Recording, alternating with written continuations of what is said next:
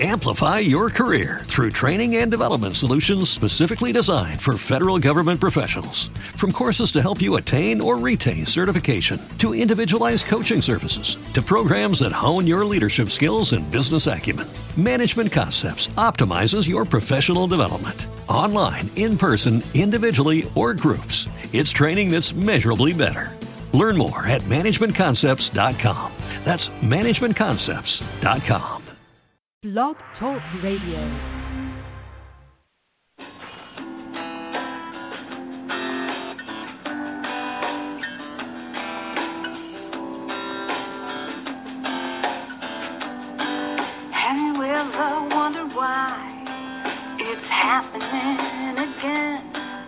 Welcome to Mindshifters Radio with the Forgiveness Doctor, Dr. Michael Ryce. I'm Jeanie, Ryce, your co-host. Michael and I will share with you the wisdom of the ancient Aramaic internal process of forgiveness. We offer tools and support 5 days a week. We will support you in building a solid foundation within yourself to live in pure love, in Aramaic, Rachma. Michael is the author of Why Is This Happening to Me Again? For more information on Michael, myself, or forgiveness, please visit www.whyagain.org. And now, your co-hosts, the Forgiveness Doctor, Dr. Michael and Jeanie Ryce.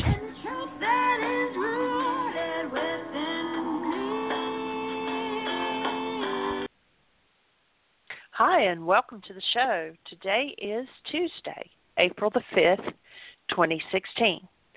And our call-in number is 646-200-4169. Press 1, and that puts you in queue to talk to us. And we would love to hear your comments and your questions because that makes this your show. Welcome, Michael.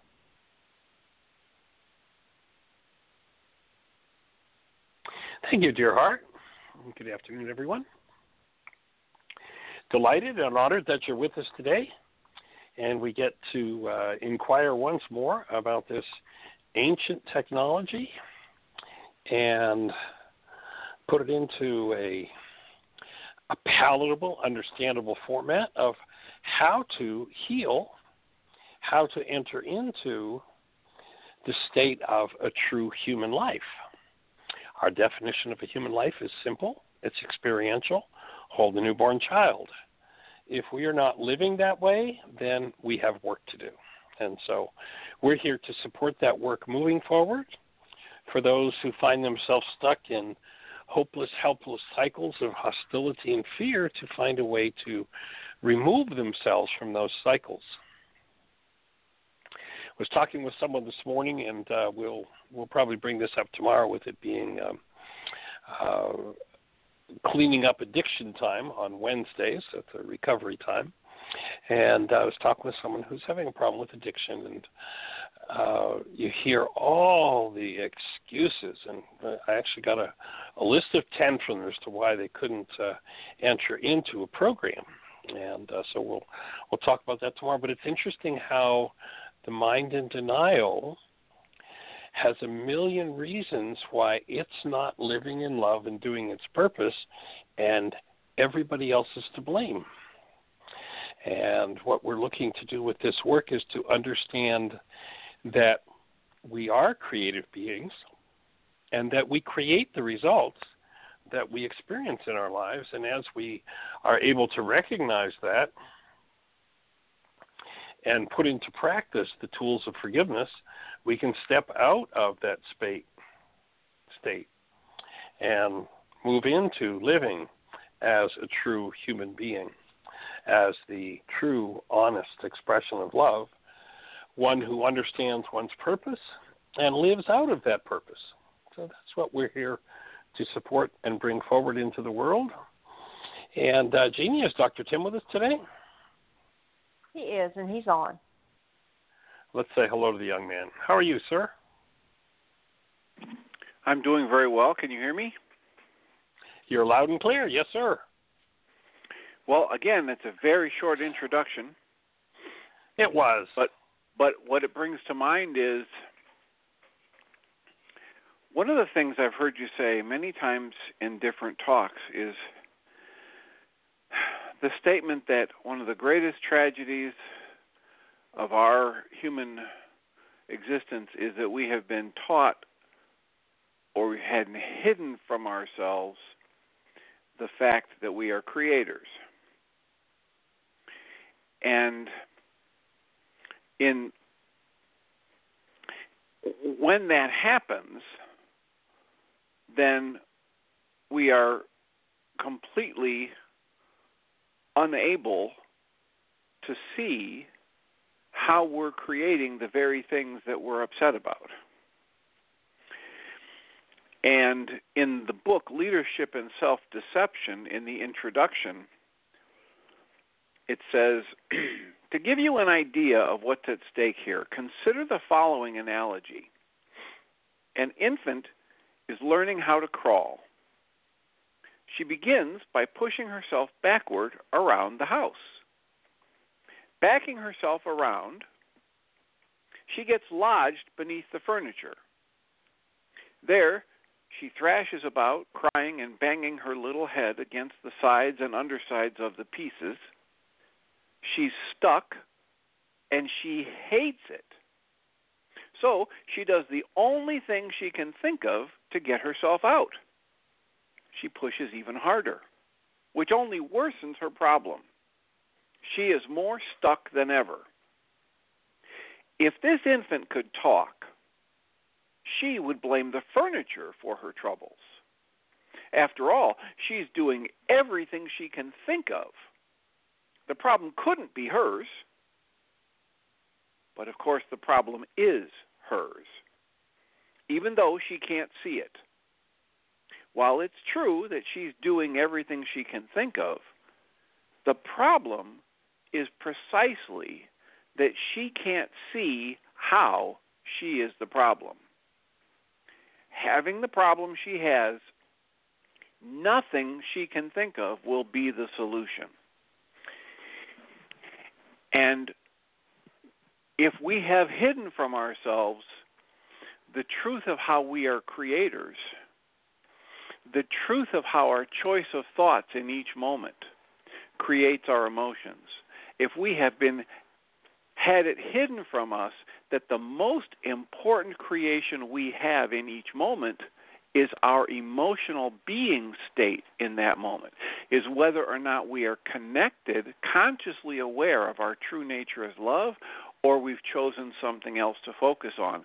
If that's been hidden from us, and we've been taught to just push ourselves around backwards, and that's the only thing we know to do,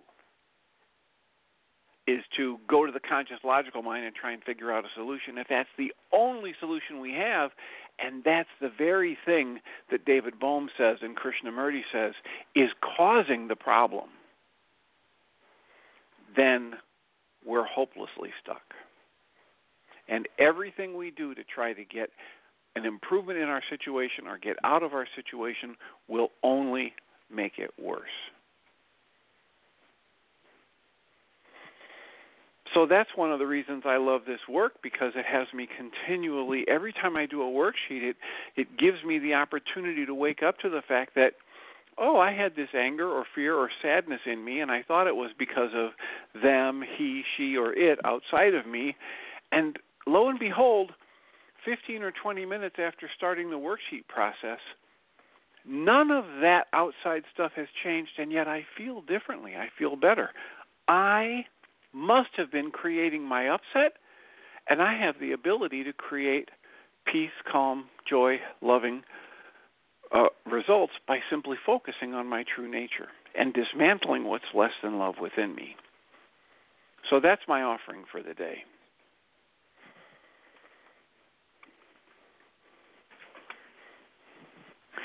Are you there, Michael? Right on. I hear you loud and clear. Exactly. I was just looking for a post that I did yesterday. You just triggered the thought of it on Facebook, and there was a very articulate young Indian woman, about maybe 40-ish, and she, in her TED Talk, describes her near-life experience. and she goes through. Is that Anita Morjani? Yes. Isn't that an awesome piece? Yeah. Yeah, I mean, it's a wonderful book. It's a wonderful book and a very good TED Talk. Yeah, just fabulous.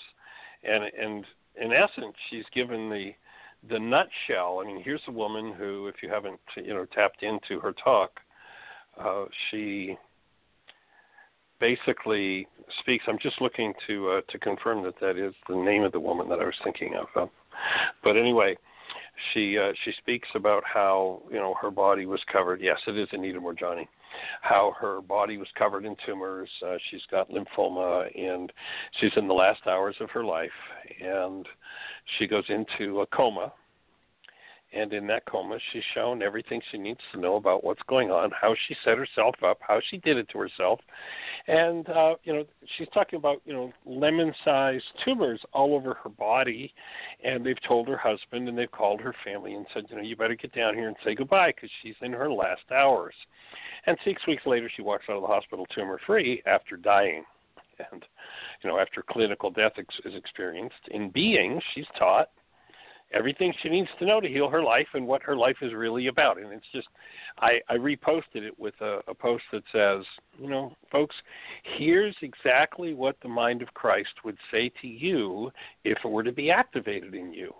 And here's exactly, in a very succinct format, what you need to hear. Now, here are the tools, go do it. She does not describe exactly what she was shown to do. She just describes the fact that she did it. And, of course, the teacher that is within us, will teach us exactly what we need to do to heal whatever it is that's going on in our lives. And I love your analogy, the kid who pushes himself backwards under the table and blames the furniture. It's perfect.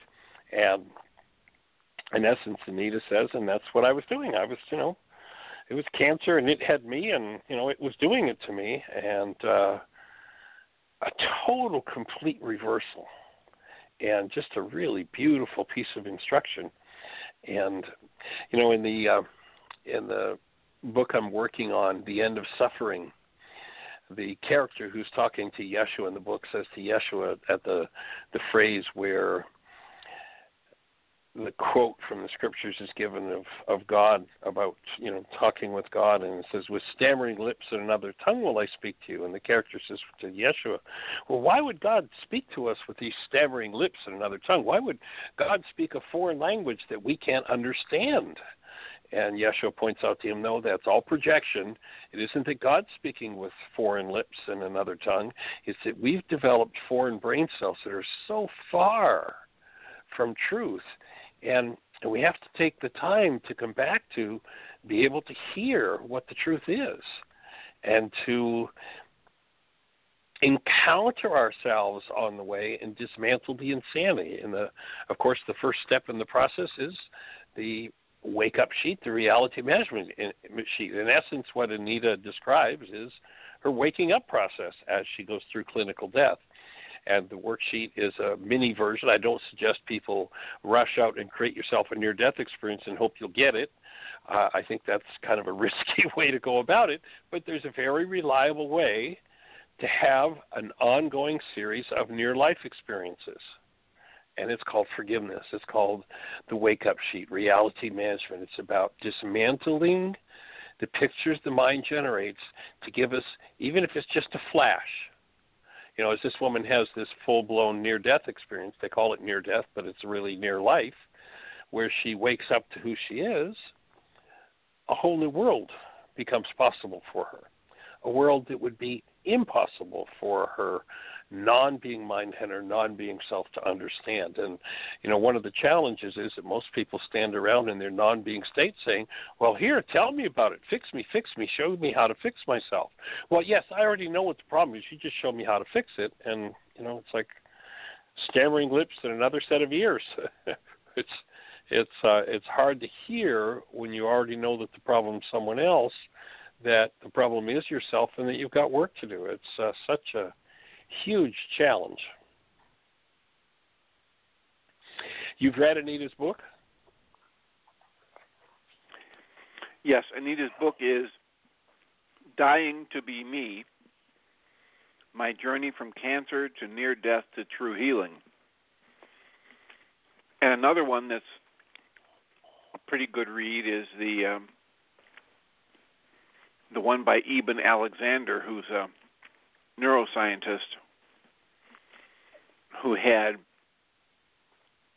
this trauma and knows that he was clinically dead because he knows the anatomy of the physical brain. And so as he had this near-life experience, as you're calling it,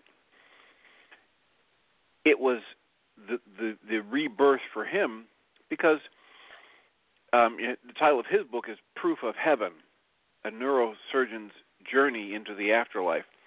Prior to his experience, he just wrote off all of these near-death or near-life experiences as random firings of the brain and things that people had been taught throughout their lifetime, images that they had created in their fantasies, etc. And yet he had this prolonged experience where his brain was shutting down and parts of it had swollen and blood had been cut off. And so he knows that when he came back and he had awareness of the entire time that he was, quote, gone or not living or clinically dead, and that he had memories of things that happened in and around the room while he was supposedly dead, he knows that can't be the functioning of what we call the physical brain, because that was so shut down with the disease process he had going on. So there are several of these books that came up in a book club I was moderating. To Heaven and Back is another one by Mary C. Neal, Neal. Anita's is probably one of the best for, being completely compatible with the work you're doing with the forgiveness process and the worksheet. But I don't think I've read a single near-death, near-life experience book that didn't come back with the idea that the answer is that we're made of love and we're supposed to be extending that. So, for sure. It was kind of fun. When I found it on Facebook, Jeanie was sitting there, so I turned the sound on and we sat and listened to it, and it was kind of fun to hear her go into the story that I've been telling for years about Mammoth Cave and the Penlight. She just took exactly that story and shared it, and realizing that the mind is like looking through a keyhole into infinite space and trying to see through this minuscule keyhole the whole of infinite space and understand it, when in fact the opposite is the solution. We need to, in order to heal, be out of our minds. And in essence, what happens in that so-called near-death experience, which I call a near-life experience because clinical death occurs. It's not near-death, it's clinical death has occurred. The body is clinically out of the picture, and now that it's shut up, the being gets the opportunity to experience itself as it truly is. It's a near-life experience. It's a taste of living on the other side of the keyhole.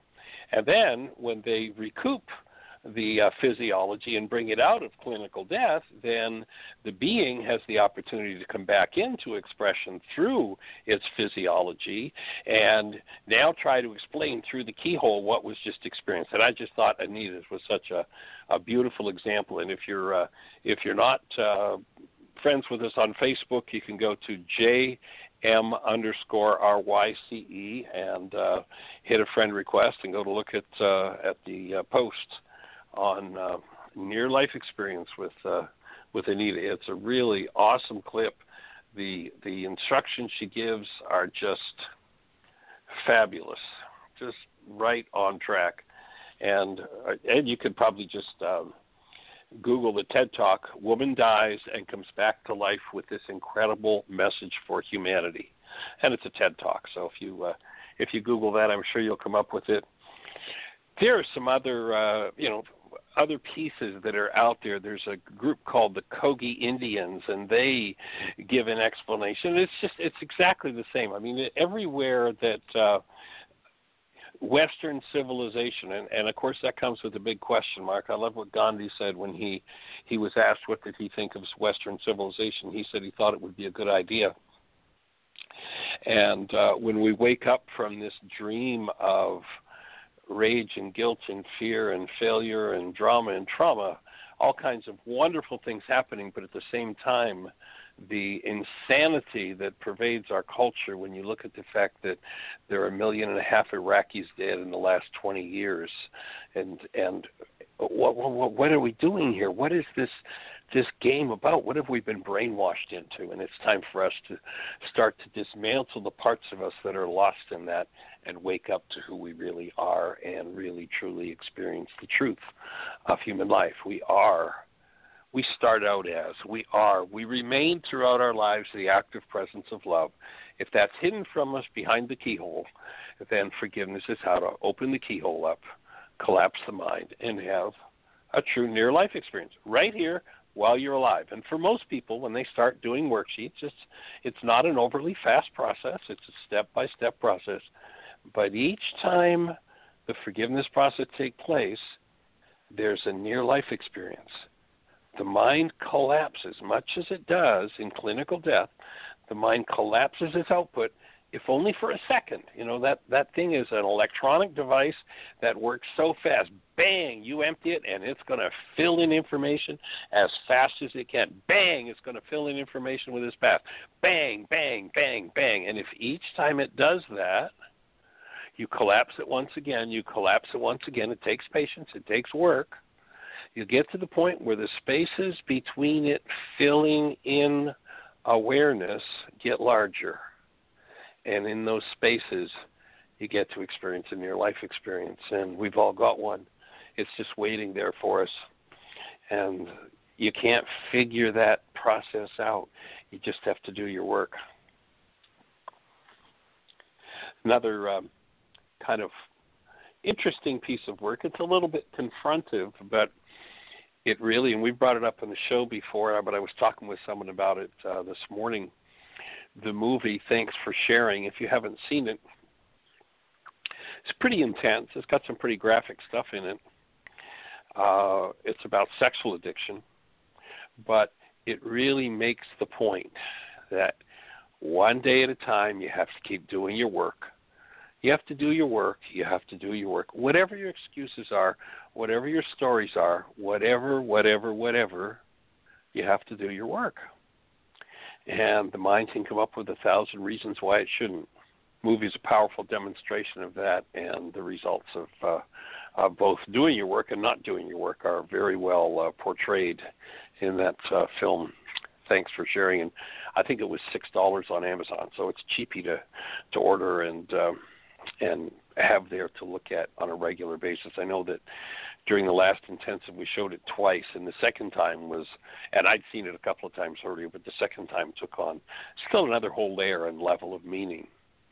And so we're here to support you. Whatever your demon is, whatever it is that's blocking the keyhole for you that keeps you from being aware of the fact that you are the presence of love. That person you call the enemy is the presence of love. And perhaps they're not capable of experiencing that. But if you can choose to be the presence of love and hold the space for that, you may hold the key to the healing of the whole of humanity.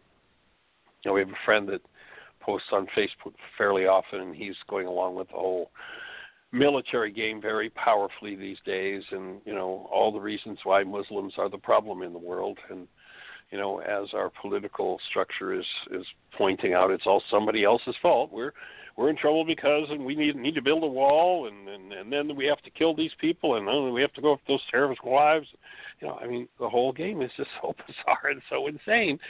What would love do? What would one who's had a near-life experience do in your situation, the one you faced this morning where you had all that frustration, fear, rage, guilt, grief, drama, and trauma come up? What would the active presence of love in you advise you to do? As Anita says in her presentation, she wasn't able to see that while she was alive. Her body had to die. Her karma-based memory that had all her fears and terrors about cancer and was watching her body deteriorate. And I mean, she describes how her neck has got golf balls or lemon-sized tumors on it, and her back and her body is just, she's down to 80 pounds, and she's just destroyed. And then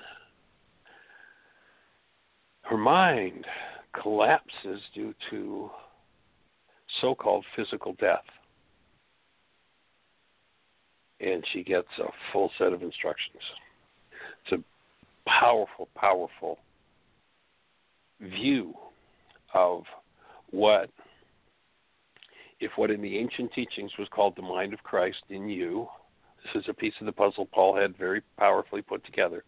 He said, your hope of glory is that mind in you that was in Christ. What is Christ? Christ is an Aramaic word. Actually, it's a Greek word, but if you look at what was being referred to, it's a direct channel to the mind of God. If that channel is open to you, it will give you instructions. There's nothing religious about it. It's just living as the active presence of love. You can throw out all your doctrines, all your dogmas. You can throw out all your religious beliefs because they were all made up by the non-being mind. Oh, you got to fear this, you got to do this, you got to obey that, you better not displease this, you better watch. That's all a big, long story that humanity's developed over hundreds of years to keep from having a near-life experience and literally being the presence of love when the mind goes into disturbance. And it's a practice, and it's an interesting project to do. So, Jeanie, do we have anybody out there with a hand up in the phone queue or anybody in the chat room with a thought for us that we might want to chew on a little bit?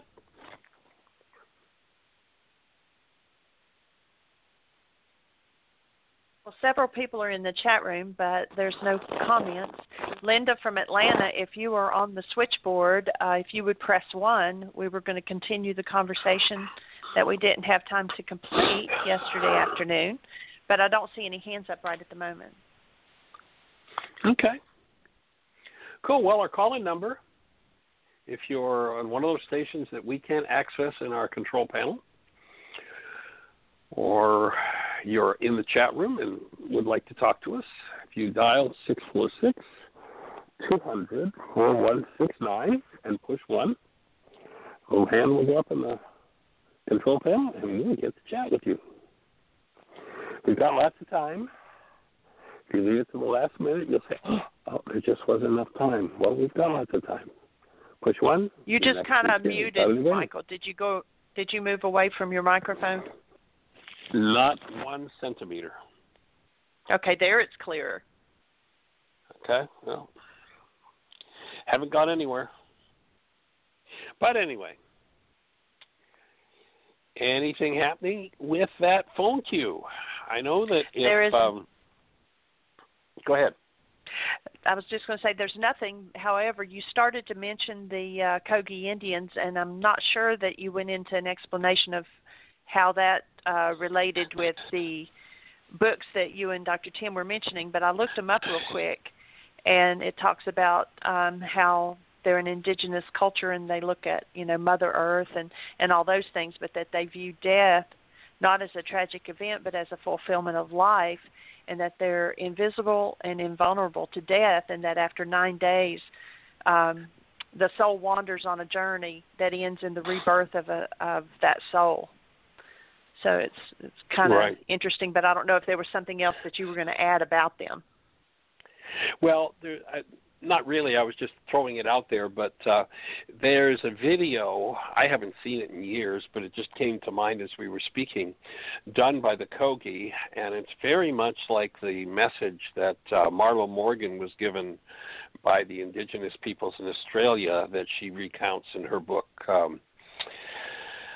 Let's see, what's Marlo's book in Australia? She goes on a walkabout, but basically the Kogi call themselves the real people, and they did a video. They actually, I think it was BBC that they invited in, and they did a video where they said, you people are destroying the earth. We can tell from where we are.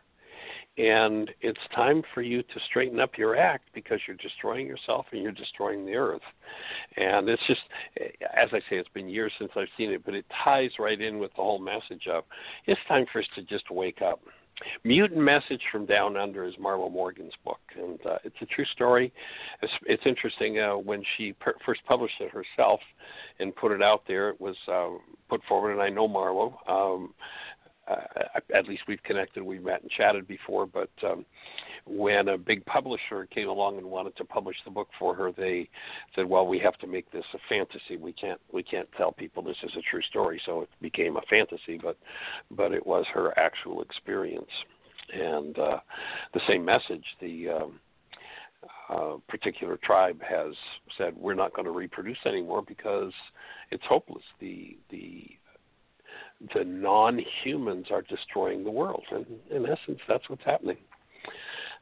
The ancient scriptures refer to the great men of the earth. And who are the great men of the earth?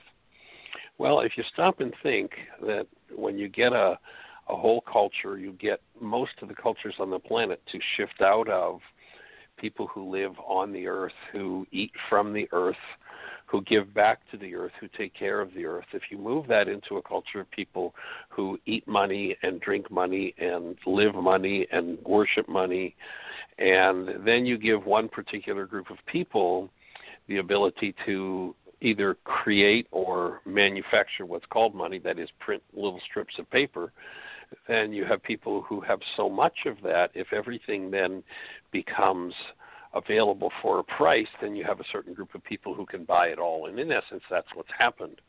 If you go and see the movie, it's out there now in the theaters, called The Big Short. You'll see exactly what I'm talking about there and how the scam goes on. And, it's like we need to get back to real lives as real human beings, as this active presence of love. And the message has been around for a long time, Mutant Message from Down Under. I'm surprised that Marlo's book has not been made into a movie. I think it would be an awesome film.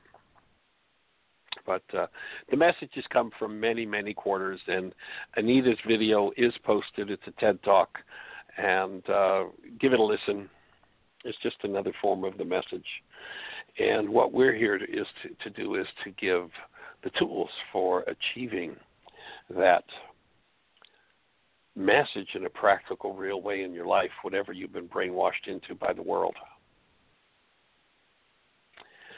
So our call-in number, 646-200-4169. And I know that if Dr. Tim and I had been on a stage in your local library or your university or your local church and had the conversation we just had about, brains and cognition and neuroscientists who died and said, hey, this couldn't be my brain doing this.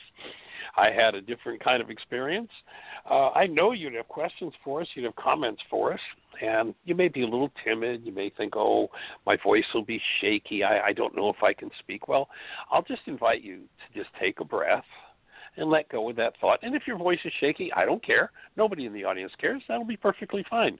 And it'd actually be perhaps a chance to overcome some nervousness, forgive nervousness, and the fear to speak up. I can remember, I'm going to tell a story on myself, but the first time I got up to speak, I had a friend who was teaching, and I wanted to teach, and I made a commitment to teach 2 hours over the period of a weekend in this other person's class. The first hour was so bad. I mean, it was so, what are the words? I mean, the embarrassment that I got to forgive as a result of that. I didn't realize at that time that I functioned intuitively and I could hear people's questions in my mind, and I had a script I was going to follow. It became such a confused mess. It was awful. Fortunately, I had committed to a second hour that weekend, and I couldn't get out of it.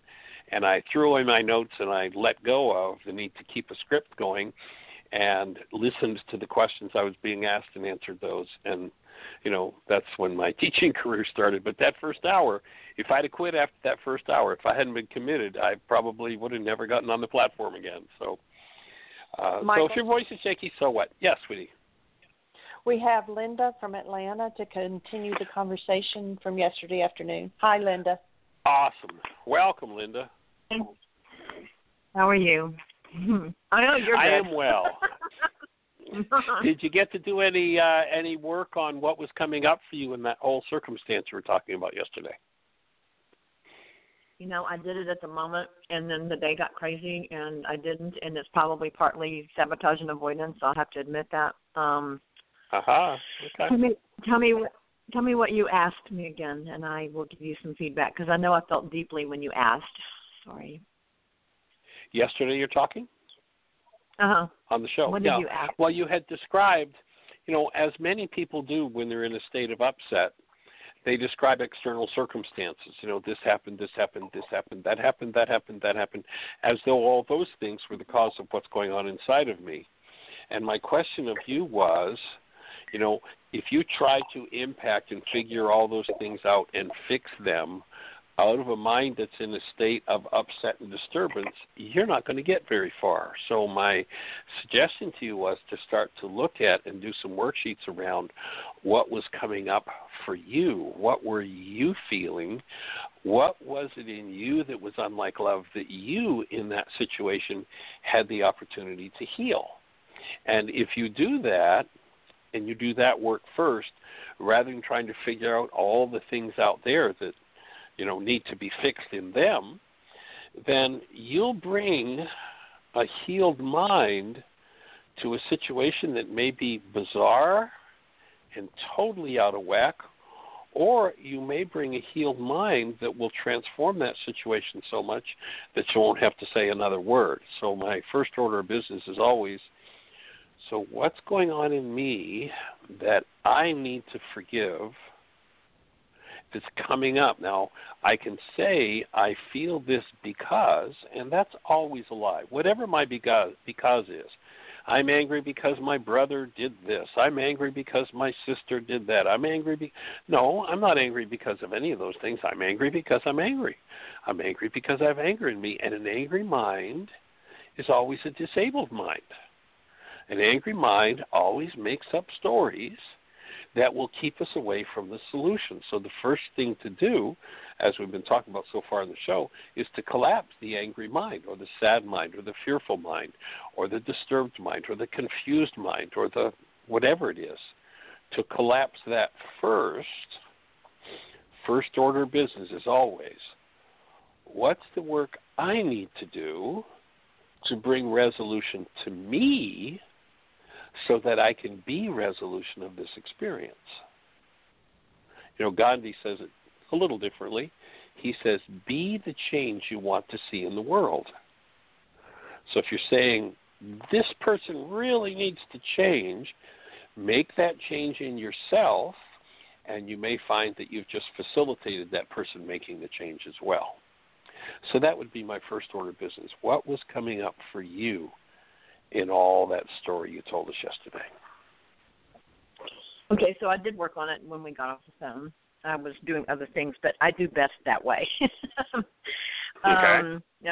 That way it can slip in on me without me resisting. I don't, never mind. Okay, I got sadness, great sadness, because my family's never really been much of a family. My brother, my parents. Whoa. Let's stop for a minute now. Let's take this one step at a time. That's fine. That's good. Now, notice your mind's about to tell you a lie. And the lie comes from, remember, denial is, when I think or speak as though something outside of me is causing something inside of me. So notice that your mind is saying, I have great sadness because, and then your brother's name. So what your mind wants to do is talk about your brother as the cause of your sadness and the family not having, been a family. You're not sad because of that. You're sad because in you there is sadness, which you can collapse and replace with love, and then you will see how to resolve the fact that the family hasn't been what you wanted it to be. That is so cool because my heart's been trying to reach out in love, and I have felt lots of love, but I've also got all these other things I'm feeling. Right. Yes, that is cool. Exactly. So if I can collapse that and replace it with love, how awesome. Because if it's deep sadness, it can be a deep love. Is that right? Exactly. Precisely. And notice the propensity of the mind. Remember I don't know how much time you spent around the work, but remember our definition of denial. And keep this in the back of the mind because the mind can be so sneaky and tricky at keeping us believing it's out there. Well, it really disturbed me when they said that. No, it didn't disturb me when they said that. It brought up my disturbance. There's a world of difference in my perceptual construct when I say it disturbed me and it brought up my disturbance. Because in one case, my mind has to literally construct a world view that says the world causes me disturbance. So I'll see a picture where the world causes me disturbance. The other language, and my words tell my mind how to structure its output. In the other construct, my mind says, yeah, we've got disturbance, and look, here's the root of it. And we've been blaming it on that, but it's really about us. And then when I can bring love to the root of my disturbance, when I end my denial and bring love to the root of my disturbance, because that disturbance is a falsehood, it dissolves, and now I have love in place of disturbance in that situation. But the mind will tell us a million stories about, when they wouldn't let me take care of my aunt the way I wanted to, that made me so mad. Well, no, but when they wouldn't let you take care of your aunt the way you wanted to, it certainly brought up your anger or your fear or your sadness or your loss or your grief or, whatever it is. In each case, we've been trained by the world in such deep, subtle, sneaky, tricky denial that it's hard for us to see that we're involved and that we can always bring the presence of love to what's going on inside of us in order to get that cloud out of the way.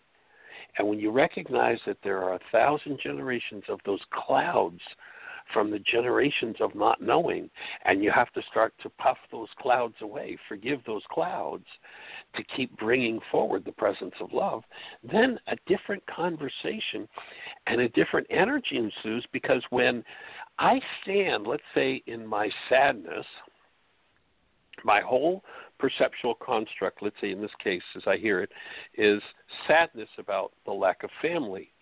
Then everybody that's involved in the family, whether they're in my presence or not, literally, by me moving the energy of sadness in me and creating a perception of my sadness being about the family, I'm literally, with that energy moving in me, setting up the high energy wave of sadness and spraying it on everybody in the family. Literally, energetically, spraying my sadness on everybody in the family. And anybody in the family who has not yet worked through their sadness is going to have sadness resonated. So I'm going to walk around and I'm going to be a fully self-fulfilling prophecy, and look, what a sad family this is. Everybody I look at is in sadness. See, this isn't much of a family. When I do the piece of work of forgiving, that is removing my sadness, and then I think about the family and I bring forward, I'm able to select the active presence of love, then I create a construct about my family, a reality, a perceptual construct that is based in love. And now I'm spraying love on everybody in the family. Guess what's going to happen with everybody in the family if I'm spraying love instead of sadness on them? They're going to tend to step up to the plate. You know, and maybe your perception is accurate. The whole family system has been filled with so much sadness that it's just terrible loss. But if you're the first one in 1,000 generations that has been able to bring literally conscious, active, present love to the forefront in that family system, then by choosing love, you'll begin to wake up love in every person in the family. And it'll start to miraculously change. I'm game. That's pretty cool. So can we use another word that is very big? I mean, that's really amazing. Then the spraying is pretty visual. I like that. It is. That's exactly what it is. And you know, there's an awesome video that Jeannie's got a link to on the website that, you know, takes us out of the realm of theory and story and, you know, well, we humans made it up. So, but it's a video called about a lion that was, as a cub, for sale at Harrods department store in London, England. And these two British guys buy this lion cub and raise it. And they raise it to the point where it gets so big they can't handle it anymore. I mean, they frolic, they roll around and play and wrestle with this lion, and, you know, and this lion is huge. But they brought it up from a kitten, so it's their deep, deep, caring friend. But it's so big they can't handle it anymore, and they send it off to this preserve in Africa. About a year later, they contact the preserve and say, we want to come visit our lion. And the people who run the preserve are you crazy? You know, we've got a tag on this lion. It's got its own pride. It's a wild beast. It would rip you to pieces if you went to see it. And the guys are like, okay, I hear that, and we want to come visit. So they fly to Africa, and, you know, the video, they show they're shooting, and they've got this guy who's the guide who's got his big high-powered rifle because they're sure they're going to have to shoot this lion. It's tagged. They know approximately where it is. So they go out, and the lion's name is Christian, so they're out there calling, Christian, Christian. And finally the camera pans up this hill, and this lion's kind of trotting down the hill, and then all of a sudden breaks into a full-blown gallop toward them and jumps up on them, wrestles with them, wraps its paws around them, licking on them, just like a kitten would do, or a cat, you know, that really, you know, has missed its owner for so long. I mean, this lion, it's just all over both of them, which is pretty cool and pretty neat. But what I think is really demonstrative of the point that I was just sharing with you, and, you know, this isn't about human beliefs or human possibilities. This is about how energy works. So I'm sure that this lion, Christian, did not say to his wife, you know, back up the hill, by the way, these are my friends, don't eat them. But the wild female who's never been exposed to humans trots down the hill with him, walks over to these two guys, rubs against their legs like a big kitten, and lets them pet her. When I choose love, it wakes up the love in everyone. But I've got to actually choose that. And I can't choose that until I've done the work of removing whatever blocks the presence of love in me. You know, we were given a directive in the theologies of love your neighbor. That's such a fraudulent thing. That's such a setup for failure because, let's say in this case that you're talking about, if I have sadness about something going on in the family, and I can say, well, I'm supposed to love my family, and my family comes and resonates my sadness, how do I love? How do I do that verb when what's moving in me is sadness?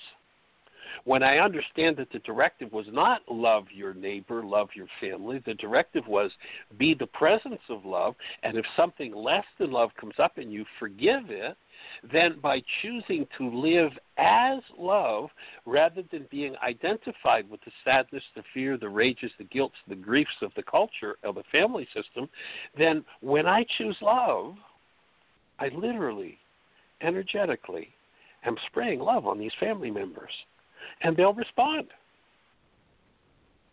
They'll certainly, you may not get every response you want, but they'll certainly respond differently than when you were spraying your sadness and your grief on them. Okay, so I'm good. I get you so far. Cool. Betrayal and abandonment. Betrayal is a big one. And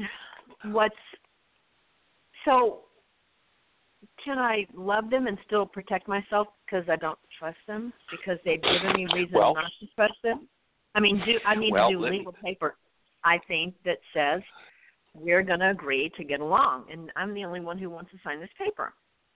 Now, I have a business that they perceive is competing with my father's business because my father set me up in it, and I can see them not wanting me to be in my business because everybody's all up in arms. Well, my little business hasn't made a dent in my dad's business. Right. But.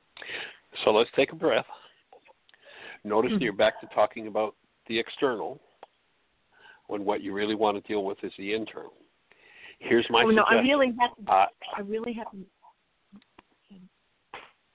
really think a lawyer should draw up papers. But go ahead, okay. I'm listening. So betrayal is what you're trying to do is to figure something out that you can't figure out, and change something outside of you so something inside of you will change. It has to happen the other way around. So here's my suggestion. I suggest that you never love anyone in your family ever. I suggest that you never have, and you never will, and they have never loved you, and they are never going to love you. That's all a fraud and a lie of our culture.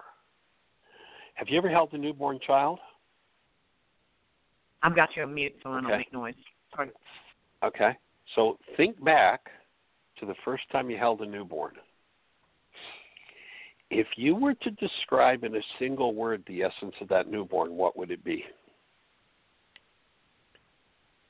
The essence that it emotes for anyone is love and protection. Okay. All right. So was the child loving you?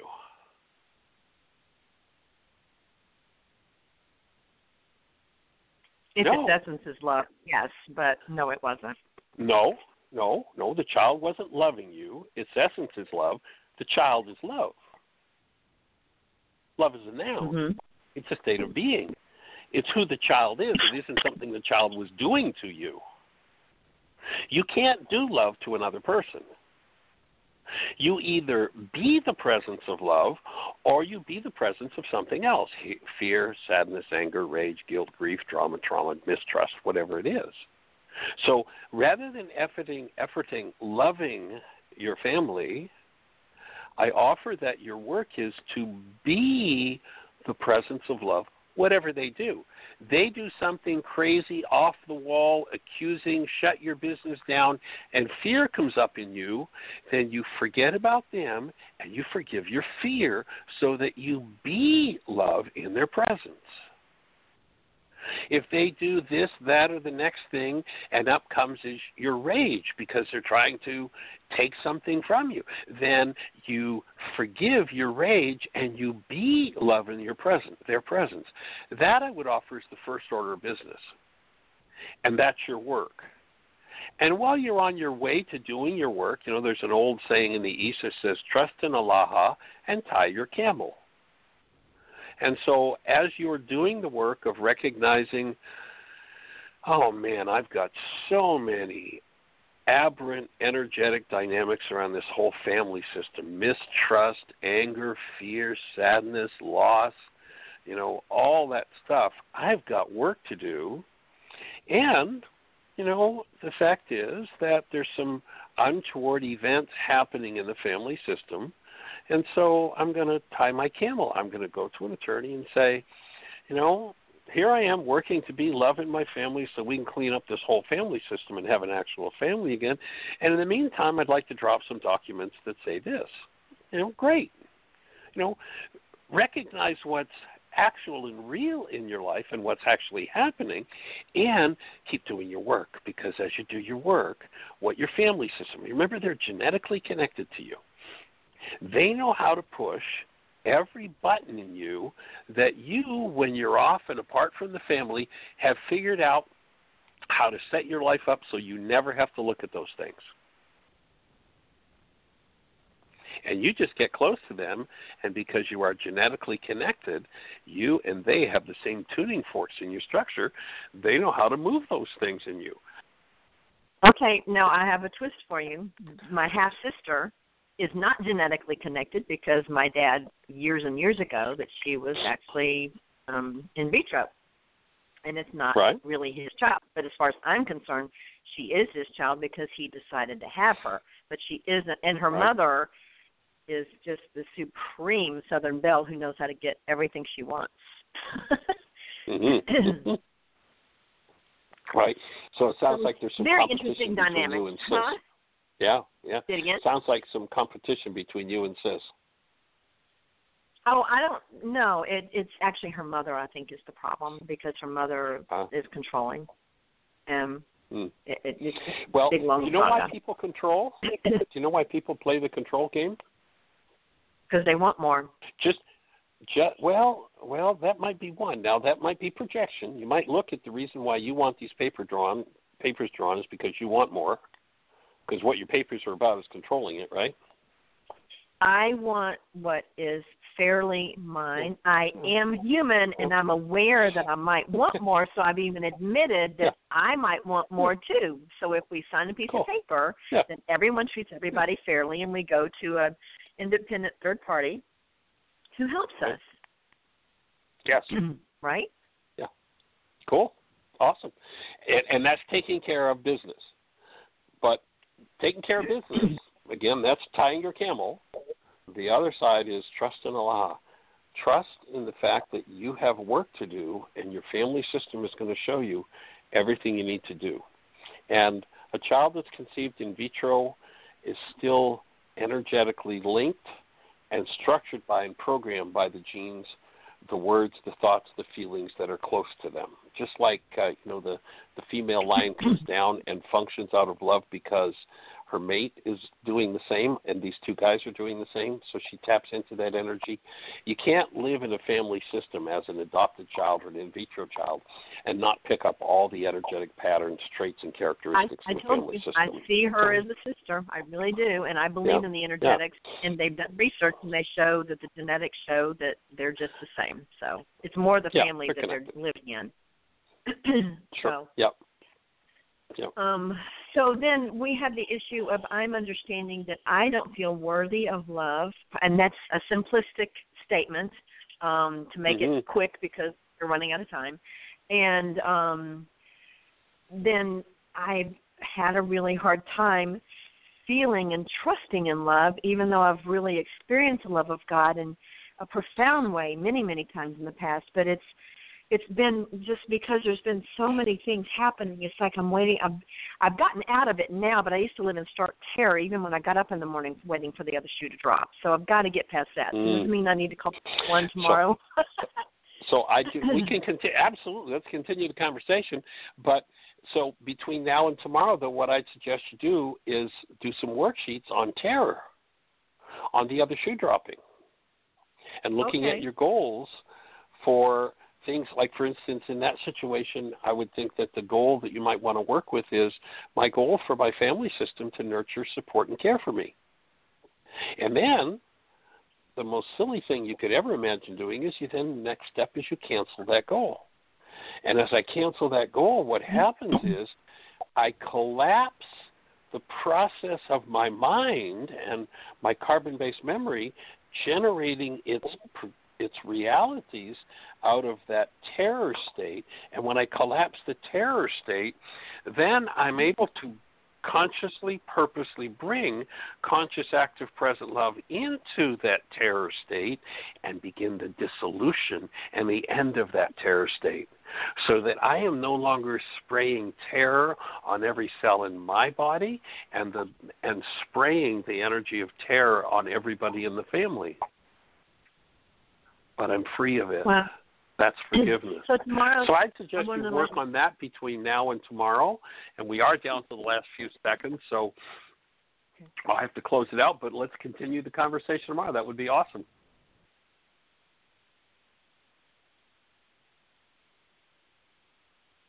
You still with us? That work for you? I'm not muted. I think I heard you say I will. Yes, absolutely. Yes. Awesome. Yes, great conversation. We appreciate you, and we're delighted to be here to support you.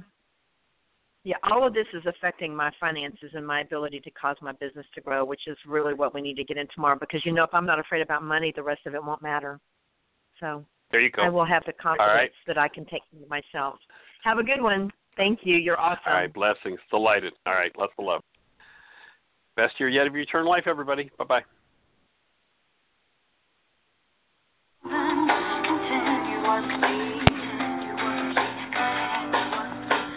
Thank you for listening to Mindshifters Radio with the Forgiveness Doctor, Dr. Michael Ryce, and myself, Jeanie Ryce, as we present the internal Aramaic process of forgiveness. We are here every Monday through Friday on Earth Angels Radio. For more on Michael or myself or forgiveness, please visit www.whyagain.org. That's www.whyagain.org.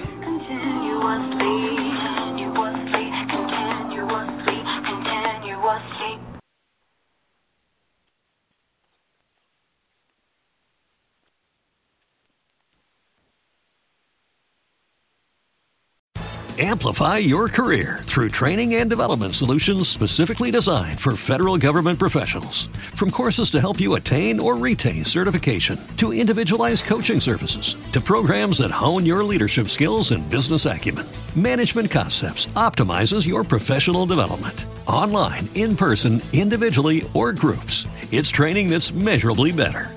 Learn more at managementconcepts.com. That's managementconcepts.com. Every day, we rise, challenging ourselves to work for what we believe in. At U.S. Border Patrol, protecting our borders is more than a job. It's a calling. Agents answer the call, working together to keep our country and communities safe. If you're ready for a new mission, join U.S. Border Patrol and go beyond. Learn more at cbp.gov/careers.